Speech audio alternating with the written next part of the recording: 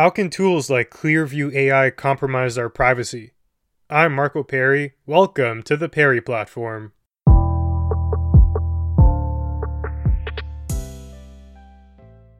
Our discussion today comes courtesy of an article I read from Reuters. They report that Ukraine's defense ministry began using Clearview AI's facial recognition, which is technology from America, because it was offered to them and they were told that it would help them do a couple things here. First, it would help uncover Russian assailants. Second, it would combat misinformation. And third, it would identify the dead. Now, I want to come back to this in a second, but first, what is Clearview AI? Well, it's an American facial recognition company. The company's algorithm matches faces to their database of more than 3 billion images. Now, where did they get all of these pictures from? A few places, mainly indexed from the internet. So you've posted something, Clearview AI likely has their hands on it, and that's including social media applications. So they've scoured a ton of profiles, collected the pictures, and now it's in their dataset. In January of 2020, Twitter actually sent them a cease and desist letter. They requested the deletion of all collected data from their platform. Then, YouTube, Google, and Facebook, which represents Instagram too, follow suit. They said, hey, you better stop scalping our profiles here and jacking all the pictures. Now, it's unclear what exactly Clearview AI did, but if I had to bet, I would say they, first of all, probably didn't stop, and it's even more likely that they didn't get rid of anything they currently had on hand. Now, with this massive database of billions upon billions of photos, Clearview AI goes around and they go to organizations and they say, hey, we'll sell you access to our database, and from there, we'll help you match people up. You have a picture of a criminal? Okay, let us tap into your surveillance system, and when that face comes up with a match in our database, we'll first of all be able to tell you who it is, and how we can track them, and we can find them, and we can do whatever you want. To date, there are over 3,000 customers for this service, and that includes the Federal Bureau of Investigation in America and the Department of Homeland Security also in America. However, contrary to what Clearview claims, they go out and say that, hey, we're vetting these people, we're only selling our services to groups like law enforcement agencies. There was a data breach in early 2020 that revealed that they were lying. They're actually selling these services to even commercial organizations, and now they're a company. Maybe since 2020, the list has expanded. Maybe it's not just law enforcement and commercial agencies, but even individuals. The Saudi royal family, who knows? Now, to draw things back to where we started, it was reported that Clearview is in touch with the Ukrainian government because they're saying their tech can help them on the military front. What can it do? Well, it can uncover Russian assailants if our technology detects someone who is kind of shady. They're not checking out. Maybe their facial picture is matching up to weird profiles, matching up to people who we know are in the Russian military, things like that. We can flag them, even before they get close to you. And we can do this without much of a risk. Just set up some cameras around the perimeter, check everyone who comes in and out, and you're safe. Further, and this part's the crazy thing, I've seen reports that Ukrainian soldiers are using the Clearview technology to identify dead Russian soldiers and then to contact the family, let them know that their son has been murdered on the battlefield. That's so fascinating, but also morbid. You have all these dead bodies. You don't know who's who. That's been a major problem that's existed throughout warfare, stretching back to the dawn of humanity. There are a lot of people here, a lot of dead bodies, and they don't have ID on them. And even if they did, it's a ton of people. We're going to search them all and figure out who John Smith is? I don't know. But now you have this tech that can do all that for you. Just take a picture of their face. The database will get searched. And they'll tell you, this is X. Here's where he's from. And it even is giving you contact information for their family. Now, I guess on one hand, the positive there is the family can get some closure. They'll know for sure what's happened and whatnot. But on the flip side, that is a little bit scary. It is a little bit unnerving to know that this is where tech has gone to. Now, this dichotomy of utility and creepiness is where I want to draw our attention to. It's a trend that appears with much of modern innovation. There is definitely good stuff to it, but right underneath that surface level, there's a ton of creepy stuff that could result in dystopia emerging if we're not careful with the tech. The power of this technology is immense, and even just sticking to the Clearview example, you can ask yourself, well, what can it do? Well, you can actually imagine the total elimination of problems like criminals hiding and getting away.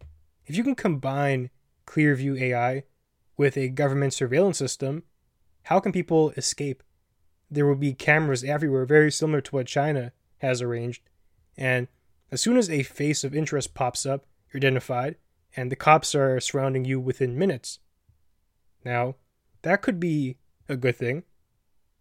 Criminals off the streets, people are more careful about what they do because they know there is a big brother watching them. But that has the potential to destroy the concept of privacy within an entire nation. There is no such notion of privacy anymore with that system in place. You're watched everywhere. You're attached to everything that happens. The government knows where you are at every point in your life. The problem with giving the government that much power is that we can't really predict what type of government will be in a position to use that. Maybe you really love the current ruling party and you have no problem granting them that power. Take Trudeau, for example. He's your role model. Okay, fair enough. But how about whoever comes after him? Would you still want to grant them that same power? Well, it's impossible to say because we don't know who it will be.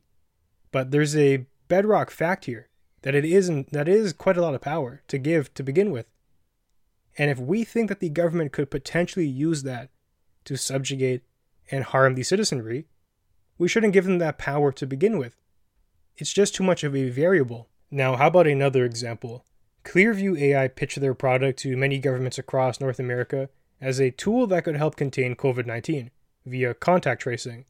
If somebody was infected and they broke quarantine, they could be spotted, identified by the AI, and then either forced back into their home or fined, whatever it is. Now, on one hand, you can see some utility there. Of course, we want less people infected with COVID, but on the flip side, it's a lot of power again.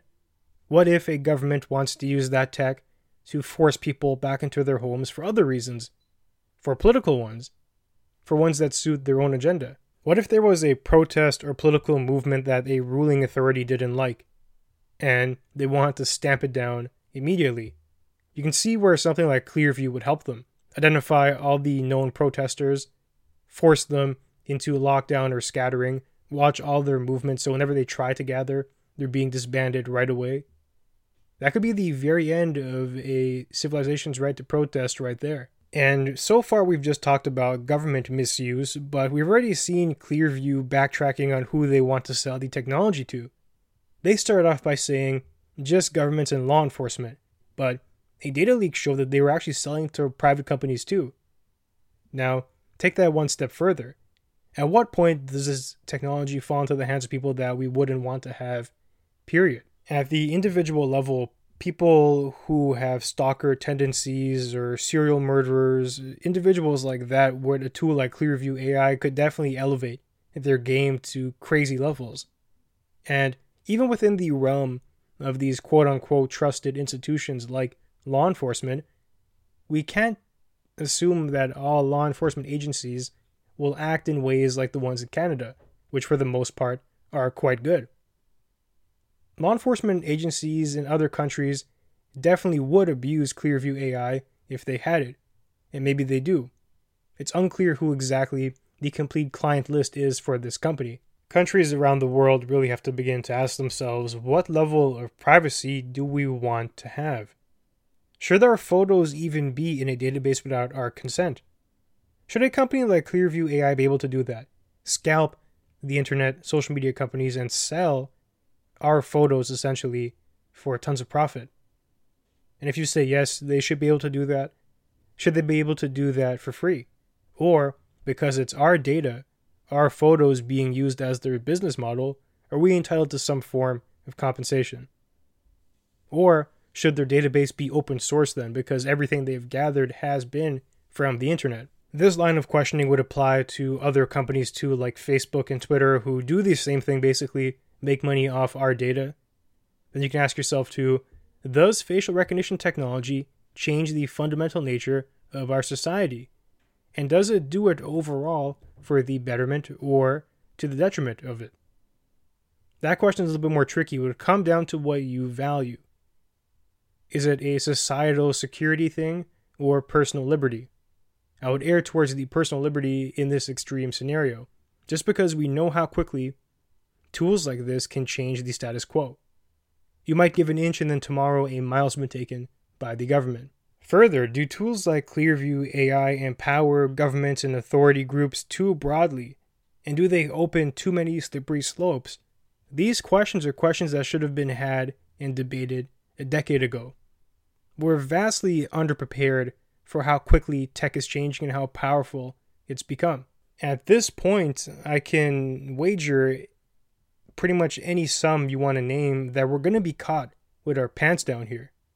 There just is no preparation, no philosophical framework that's being applied to questions of this nature. The attention of society has been captured by silly things and TikTok, while underneath all of this, there's massive disruption occurring that is posing great threats to all of us. Something like Clearview is just the beginning.